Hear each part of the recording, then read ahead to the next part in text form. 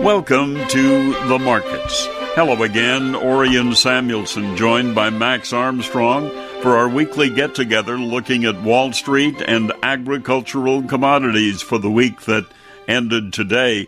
Oh, and I guess we'll begin this with a reminder that next Monday the markets will be closed, trading holiday for the observance of President's Day in the United States. So keep in mind, markets will not open until Tuesday. We always begin by looking at the Wall Street numbers for the day. The Dow Jones Industrial Average down 65 points, ending the week at 25,103. The S&P 500 higher, up 1.85, and it closed at 2707. The NASDAQ closed up 10.5 points at 72.98. And for the week, the S&P rose 0.05%. The Dow added 0.17%, and the NASDAQ gained nearly 0.5% for the week. But looking at the final trading day this week and what happened today, well, the benchmark S&P 500 index, the NASDAQ, edged higher, snapping a two-day losing streak, as positive corporate results offset the lingering skepticism over the U.S. and China reaching a trade agreement before the March 1st deadline. Shares of Coty, Mattel, and Motorola Solutions jumped after the companies reported better than expected quarterly results. And in addition, shares of Electronic Arts, which plunged on Wednesday of this week after the company's quarterly results, surged today after the video game publisher said that its game Apex Legends had attracted 10 million players in 3 days. Electronic Arts and Motorola Solutions were among the top boosts to the S&P 500 today. But earlier in the day, the stock market dragged as trade concerns continued to weigh on investors' sentiment.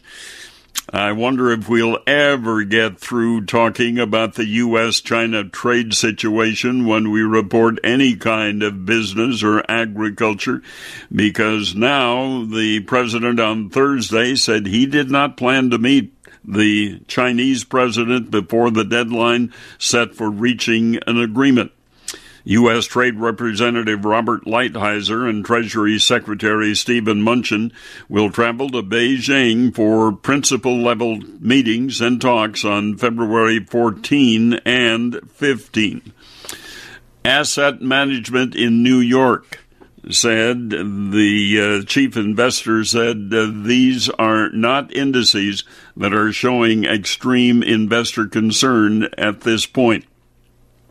Now, the S&P 500 has risen more than 15% from 20-month lows that it hit in December, and it's spurred by a dovish Federal Reserve report and largely positive fourth-quarter earnings, as well as hopes for an eventual U.S.-China trade deal.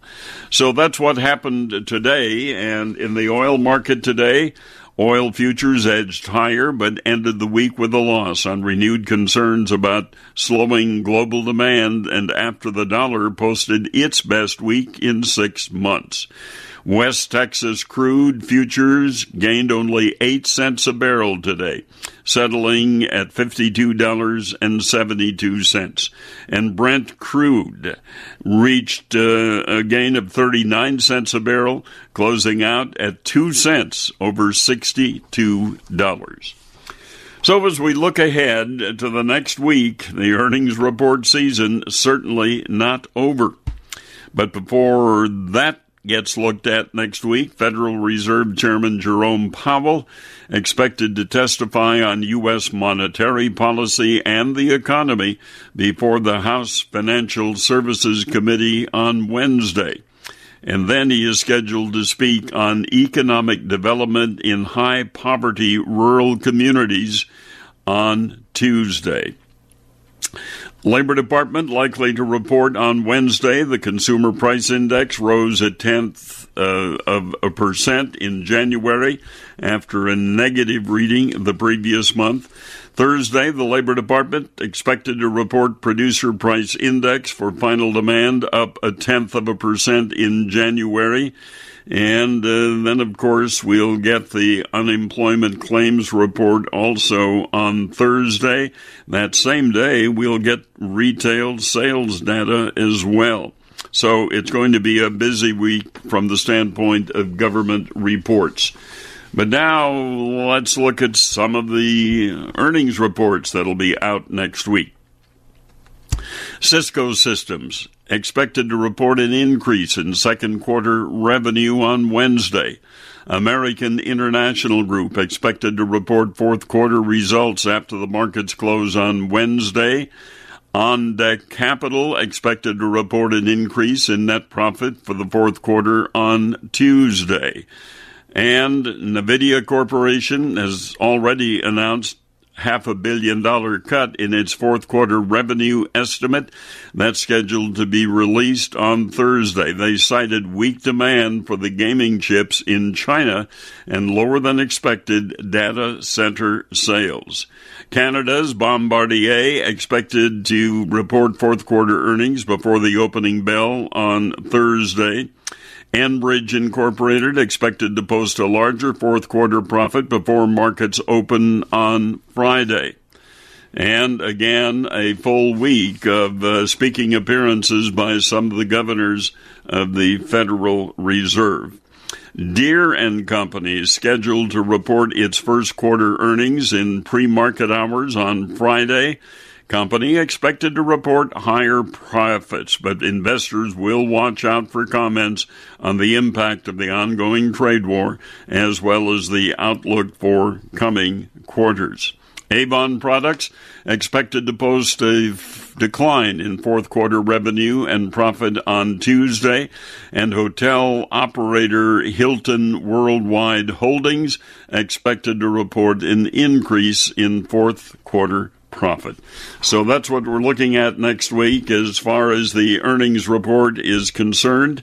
And it again will be a busy week, but now we're beginning to sort of fade down in earnings reports. Well, this week, some good news on the trade deficit. It narrowed sharply in November amid declines in imports of cell phones and petroleum products. The Commerce Department said on Wednesday the trade deficit dropped 11.5% to $49.3 billion. That coming after the trade gap had increased for 5 straight months. And the politically sensitive goods trade deficit with China fell to $37.9 billion in November, and that's down from $43.1 billion in October. I want to take some time today in the report also to talk about my all-time favorite commercial airplane for flying. I'm talking about the Boeing 747. What a magnificent airplane that was. And, of course, it's no longer being flown for passenger revenue by airlines here in the United States. But the 747 jumbo jet is getting a new life because now it has become a cargo carrier. UPS, for example, ordered 14 more 747-8 freighters in 2018, and that's a lifeline that helps ease doubts over the future of the jumbo, which now looks set to outlive its European competitor, the Airbus A380. Talk that manufacturing of that will probably come to an end soon. There are some commercial airlines that are still flying the Boeing 747, but they are all overseas carriers, Lufthansa, Korean Air, and Air China. And that's where the 747 still lives as far as passenger service is concerned. But the airplane always visible with that hump toward the front of the airplane. It was a 2-story plane at that point, and every time I took off in that airplane, I just looked at the ground as we left it and thought, how can anything this big get off the ground? But it always did, and it was always enjoyable flying. So, again, a reminder that Monday the markets will be closed for the observance of President's Day here in the United States, and they'll resume trading for normal hours on Tuesday. Well, we're going to check in with the man that we talked to for news from South America. Dr. Michael Cordonnier will be sitting down with Max Armstrong when we continue here on The Markets. For more than 150 years, CME Group has been built with your confidence. Without it, we simply wouldn't be in business. Today, we continue to work on new and better ways to protect you and grow your confidence in the markets. After all, it's our vigilance that brings you the peace of mind you need today and in the future. CME Group. Advance with confidence. We're pleased to have the soybean and corn advisor with us this weekend. Mike Cordonnier, welcome to the studio, sir. It's always my pleasure, Max. This time of year, we watch your advisories closely, and we listen to what you have to say because you watch South America so intently. How does this season differ in terms of watching the crop down there? How does it differ from all the others that you followed over the years? Well, this has not been a typical summer in Brazil. You know, they started off really fast, record fast planting. October was good. November was really good. Everybody's estimates were going sky high, and then the weather turned bad. So end of November, the rain started to taper off. Basically no rain at all in December, which is very unusual. And now almost every state in Brazil has lower yields compared to last year. Very long periods of dry weather just really hit the early maturing soybeans when they were filling pods. To give you an example, my high water mark for Brazil soybean production was 123 million tons. 123. That compared to what last year? 119. But when I was 123, some people were 130. Everybody was really enthusiastic about the crop. Well, now I'm down to 113, and there's some people down to close to 110. So we had lots of enthusiasm early, but the weather did not cooperate. And now everybody's talking about disappointing yields, lots of variability. So it's going to be way down compared to last year. Now, for several weeks, you've been revising down your estimate for the Brazilian bean crop. I mean, week after week, it seems like I've noticed in your letter that you've taken off another 1 million metric tons each week. Yeah, I always assumed the weather's going to be normal, past a week out or so. But forecasts always kept calling for rain, and the rain never quite materialized as much as what they thought. So it keeps going down. I have a negative bias, so I think it might go lower still. In fact, the Soybean and Corn Producers Association of Brazil just last week dropped their estimate down to 101. That's the lowest one out there, so it's really been going down fast. Now, I was going to ask you that. What is the possibility? Because it seems like that 100 million metric ton number is a magic number out there in the minds of some, and if you drop below that, there's real potential for a lift in prices. What's your gut feeling about the ability to take it that low? I'm not there right now. Now, there is some rain in Brazil. In fact, this week is probably going to be the best rains for a while in central Brazil. Now, if it would turn dry again for the next couple of weeks, then the medium maturity, late maturity soybeans will be hit hard as well. So I'm not quite that low now. Could we get that low? Sure. It just kind of depends how the weather plays out here for the last half of the rainy season. My concern is that if the second half of the rainy season is as bad as the first half, we're all going to go lower in our estimates. The crop, there's some that will not be improved by rain at this point. I mean, it's too late for some of it, correct? Now, I'll give you an idea. We're probably about 30% harvested right now in Brazil, which means at least 50% of the crop's turning yellow. And once the beans turn yellow, you can't help them yield-wise. So only half of the crop could be helped going forwards, and that depends if you get the rain or not. So, no, my number's never going to go up going forwards. And lest we forget, they've had one good crop after another in many of those areas down there. Didn't I read you to say that this was the first time in 8 years that the crop in Paraná will be lower than the year before? Correct. They had 7 good years in a row. Paraná is the second biggest producer of soybeans in Brazil. So, but unfortunately this year, that's where the weather was the driest. So they had some terrible yields there.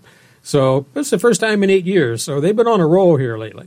And acreage overall was up significantly this year, was it not? I think it's up maybe 2% compared to the prior year. Now, CONAB, the Brazilian, USDA equivalent, will be out with a new estimate next week. We'll see what they say about the acreage, but more importantly, they'll have the first estimate of the safrinha corn in Brazil next week. Before we get to talking about the corn a little bit, how does CONAB do? I mean, you've watched them for years. How are their numbers? They are the official Brazilian number, of course. How do they track in terms of your estimates? I think they do pretty good. They do a very, very thorough report. Their monthly report is 150 pages long. You're kidding. It's unbelievable. Is that because they have so many field survey points or what? Well, no, they talk about rural credit, they talk about prices, they talk about exports, they talk about financial things, they talk about the weather. It's really, really, it's too much, really. They do very good. They're maybe not as good as USDA, but I can't fault them, and here's why. USDA can send out people to do surveys in our summertime because the crop is generally about the same stage all over the country. That's not the case at all in Brazil.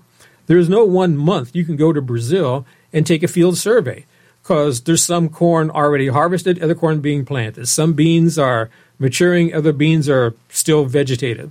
So you can't go out in the field and do a complete survey. It's just not possible. The geography makes it difficult to do that kind of a survey? Yeah? Yeah. Spread out over such an area. Oh, yeah. It's spread out over 2,000 miles north and south and 1,000 miles east and west. And in Mato Grosso, they plant the soybeans very early, September 15th. But in Rio Grande do Sul, southern Brazil, they won't plant until maybe December. So some beans are maturing and harvesting. They were harvesting beans in Mato Grosso before Christmas. And they were still planting in Rio Grande do Sul. So the geography really spreads out to maturity. That safrinha corn crop, how does it appear? I think the area is going to go up a little bit, but there's getting to be more and more reports, people worried about dry weather. So in the areas where it was dry for the soybeans, it's also dry soil moisture for the corn. Now, there's still plenty of time to plant. The window doesn't close until like the end of February. And they're planting at a record fast pace, double the normal pace, because the soybeans are record fast. So there's still plenty of time. My concern is if the second half of the rainy season isn't very good, that safrinha corn could have a problem. Right now, everybody's just sort of waiting to see what the acreage will be. And CONAB will give us their first estimate next week. USDA, of course, do the shutdown. We haven't heard anything from them lately. So we'll see what they say as well about that crop. As we take a look at Argentina, you dropped your estimate there earlier in the season, did you not, on the soybean crop? Argentina's complicated. They had dry weather to start, then had very heavy rains, flooding rains, but in a narrow band. So they lost about 300 to 500,000 hectares of soybeans that were either not planted or flooded out. But outside of that flooded area, the crop was doing pretty good. So I did lower my Argentine soybeans a little bit because of the acreage is down from what we thought. And on the corn side of Argentina, I just raised my corn estimate in Argentina. There's going to be some 220 bushel corn in Argentina. The early planted crop that was not in the saturated areas is going to do very, very well. So Argentina is sort of a mixed bag. They're getting a little bit drier now, which is a good thing for Argentina. Yeah, lest we forget, late in the season, things can still fall apart down there, as we saw a couple of years ago with excessive rains. Well, a couple of years ago, April was terrible in Argentina. It just rained and never stopped. It had 20, 30 inches of rain, flooded out a lot of areas. In that area of Argentina is as flat as a table. The soil holds water very well, which is good when it's dry, but it's bad when it rains. So when you get a big, heavy rain in Argentina, there's no place for the water to run. It's very flat. It takes a long time to drain. So their problem, and last year was a drought, 2 years ago was a flood, so they just can't quite get a good year in a row. Do you sense that they'll be doing any field tile work down there? Are they? Have you seen any of that? I mean, obviously, that's been an answer for drainage challenges for many of our growers in the heart of the Corn Belt. Is that being done in Argentina? Not as much as U.S., but they are doing some. so not as much as the U.S. While we're talking about structures, and it's probably a good time to talk about infrastructure, they have aggressive plans in Brazil. And what's your gut feeling about the ability to make that happen? Well, they're slowly making it happen. And a couple of things I think are most important. Highway 163, which goes from northern Mato Grosso straight north to the Amazon. Now, 2 years in a row, in February, there is about a 40-mile stretch that's not asphalted, but it's in a hilly area. The trucks can't get up the hill. Big, long, traffic jams. The pictures have been ugly. We've seen. Well, the situation's been ugly. It's like 20-mile long traffic jams. Truckers slipping waiting at and there for sliding weeks. all over the place in the video clips. Yeah. Now the government was very embarrassed about this, and they have a new program this year in the unasphalted area. They position 3 sets of teams with equipment and trucks and road graders and everything to try to prevent this problem. Now, the new administration, which just took office in January, swears they will get it all asphalted this year. So hopefully that'll all be resolved. But more long-term, I think a bigger thing is a railroad. Straight from Mato Grosso, straight north to the Amazon. It's going to parallel this highway. It goes out for bids this year, hopefully. And it's going to take 7 to 10 years to finish the railroad. So eventually, more and more of the grain in Brazil will head north to the Amazon. Single track? Single track. That's all they do in Brazil. It's hard enough to build one track, much less 2. I always thought that was kind of short-sighted. They got a railroad in southeast of Mato Grosso, and I was watching them build it, and they only put in a single track. Why don't you do a double track? And I was talking to the engineer who was out there looking at the construction one day, and he said, listen, it's hard enough to get the money for one track. We'll worry about 2 tracks later on. So this has been the Achilles heel, though, for Brazilian agriculture, has it not? The transportation infrastructure, and if I'm not mistaken, they're getting their act together. Slowly getting their act together. And let me expand upon this northern arc of ports. These are ports on the Amazon River and in the northern Atlantic coast of Brazil. Right now, about 20 million tons of grain goes north, but give it 5 or 10 years, and it'll be 50 million tons going north. So eventually, half of Brazil's grain will go north instead of going south to the ports of Santos and Paranaguá. Now, the port of Paranaguá, down in southern Brazil, they know there's competition coming. So they're in a big expansion project, dredging the berths, putting in new berths, be able to handle 80,000-ton vessels instead of 60,000-ton vessels. So they're slowly getting their act together. And the expansion of grain is in the northern part of the country, and that's where the infrastructure is improving. Has there been Chinese investment, and is there likely to be Chinese investment in infrastructure there? Yes, they have invested in some of the ports. They are one of the bidders for these highway projects and the railroad projects as well. One interesting thing, all the highways, as they improve the highways, they're turned into toll roads. Now, the farmers say, listen, I paid for this road in my taxes. Now I got to pay for it in tolls. Sounds familiar. And the tolls are really steep. Just the tolls alone from, say, central Mato Grosso to southern Brazil to a port is about 90 cents a bushel in tolls. My. And then you get paid on top of that, you get paid like $2.40 in freight. So it's expensive. So, yes, the infrastructure is improving, but it comes at a cost. The time goes quickly when you come to visit, and we always appreciate it, sir. Thanks for giving us an update. Nice to see you. Always my pleasure. Mike Cordonier, the Soybean and Corn Advisor. For more than 150 years, CME Group has been built with your confidence. Without it, we simply wouldn't be in business.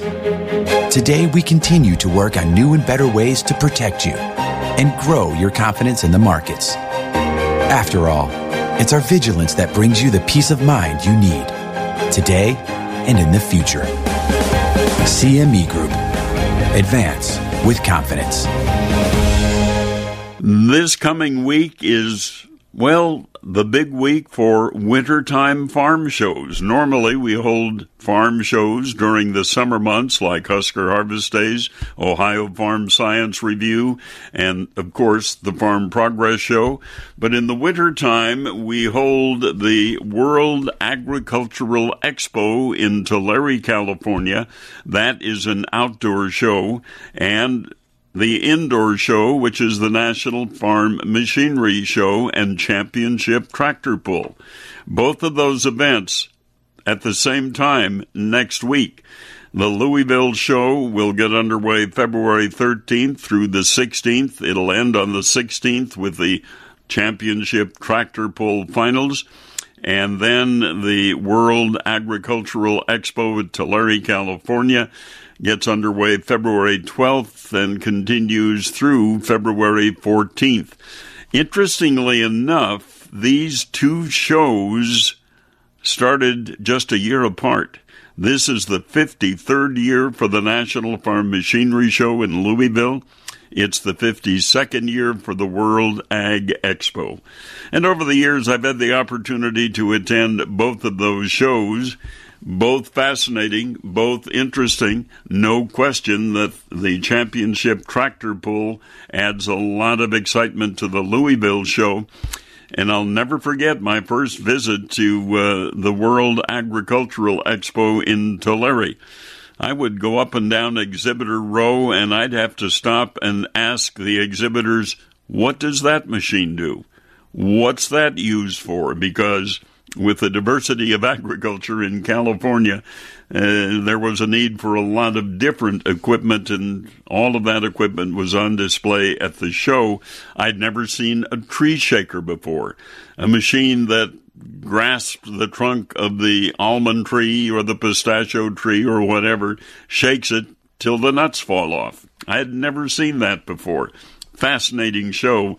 So I hope that a lot of you can make both of them, or at least one of them next week. Louisville show, where Max Armstrong will be appearing at the Case IH display. And then, of course, the World Ag Expo in Tulare, California.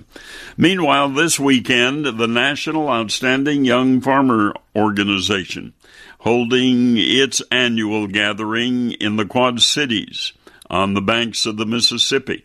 I've been a part of that show for nearly every year since 1965. Looking forward to being there again to greet a lot of former outstanding young farmers named over the years. And this year's class, there are 10 state finalists, and Saturday night, 4 of them will be selected as the nation's 4 outstanding young farmers for 2019. It's an event I really look forward to because it brings me together with old friends, and I always get to make some new friends.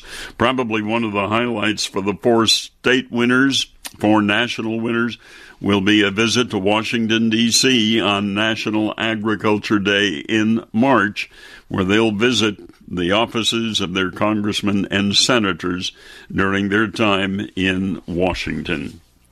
Well, as I said, no trading on Monday, so when the markets open on Tuesday, where will we find prices? Well, here's where they ended on this Friday. March wheat up 4 3/4 cents. It will start trading Tuesday, $5.17 1/4 cents a bushel. March corn ended down 2 1/4 cents today. It'll start trading Tuesday at $3.74 3 1/4. And then soybeans, the March contract, gained 3 1/4 cents today, and it'll start Tuesday's trade at $9.14 1/2 cents a bushel. Again, there were not many major surprises in all the USDA estimates that were issued on this Friday by the U.S. Department of Agriculture. Not many big surprises in those numbers today. Turning to livestock, the April lean hog contract dropped $1.22 a hundredweight today. It'll start trading on Tuesday at $58.42. February live cattle gained $1.15, and it'll start the week at $127.37. And then the March feeder cattle contract gained $1.02 today. It will start the week on Tuesday at $144.10 a hundredweight. As happens every week at this time, we're out of time. Along with Max Armstrong, I'm Orion Samuelson, and thank you for joining us on The Markets.